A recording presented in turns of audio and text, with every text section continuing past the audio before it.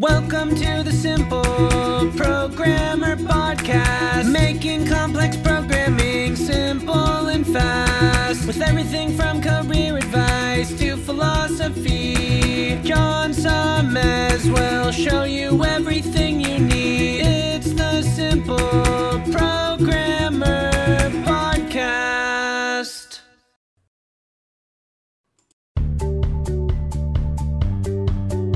Welcome to the Simple Programmer Podcast, a short mix of career advice, philosophy, and soft skills from successful author and software developer John Sonmez. Hey, what's up? John Sonmez here from SimpleProgrammer.com, and I got a question, an interesting question. I've never gotten this question before, or any variation of this question, but it is, what can you do to survive a recession as a developer, as a software developer? And this is from Tim. And he says, being that it has been about 8 years since the last recession, and in theory we're due for another one soon, what are some tips for surviving a recession as a developer? Also, I noticed that you started your career around 2001, so you've been around for the dot-com bust and housing bubble collapse. Could you please comment on how you weathered those recessions and how to survive recessions in general? I have 2 years of experience, work with .NET and Angular. I work in the middle office stuff at a Wall Street bank. Okay, so Tim, here's the thing.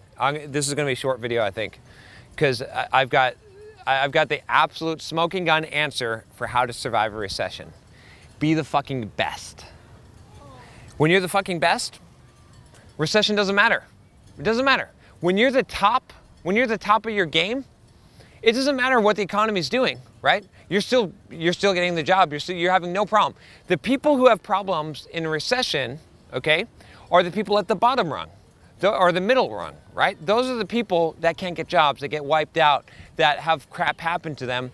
So don't ever be at the average or below average, or even slightly above average. Be the best.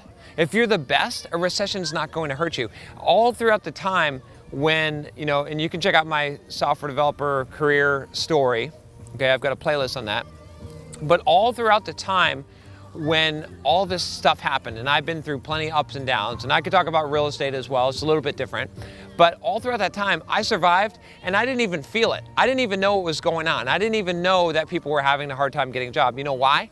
Because I wasn't having a hard time, and it really helped when I started my blog. You can check out my course. I've got a free course on how to create a blog to boost your career. You should definitely check that out, and you should start a blog if you haven't, because that's going to recession-proof you like nothing, right? Because you're in high demand, right? And when you're getting job offers every day from people that want to hire you because they've read your blog or because you've built your name or reputation in the industry, you don't care about the recession. It doesn't matter.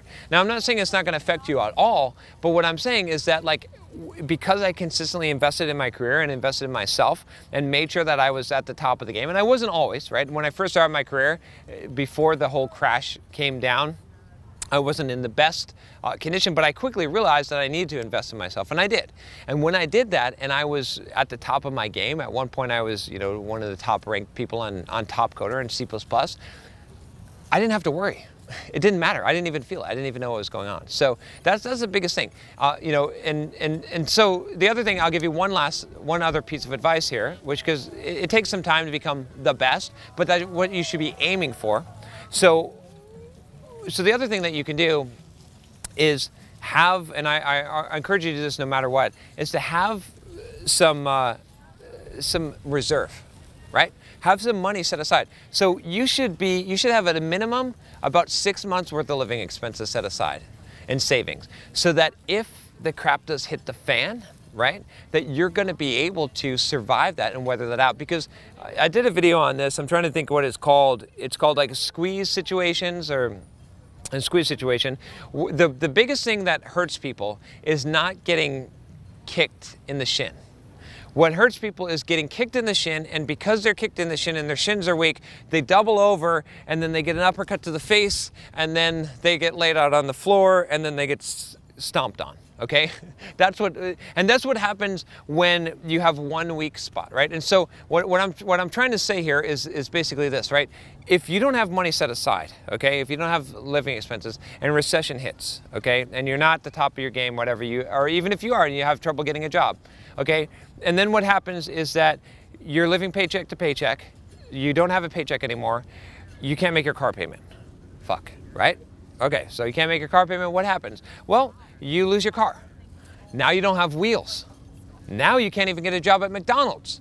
Great. So now what happens? Now you get unemployment, and now you see what I'm saying? Like this whole cascading things happen. Your girlfriend dumps you because you're a friggin' loser because you don't have a car and you can't even get a job at McDonald's, right? You can't get yourself out of the pit. You keep on going further and further. Now you get sick and you don't have health insurance because you couldn't afford that. You see what I'm saying? All this stuff. You get kicked out of your apartment. You're living on the street pretty much, and your life is ruined. So what happens is that this chain reaction, this cascading chain of events can happen in life if you don't have some kind of reserve. You always got to be like, live below your means and be prepared. Have a reserve set up so that you could live. You know, I could live for a long time. I mean, now I could live for the rest of my life without having to have income come in.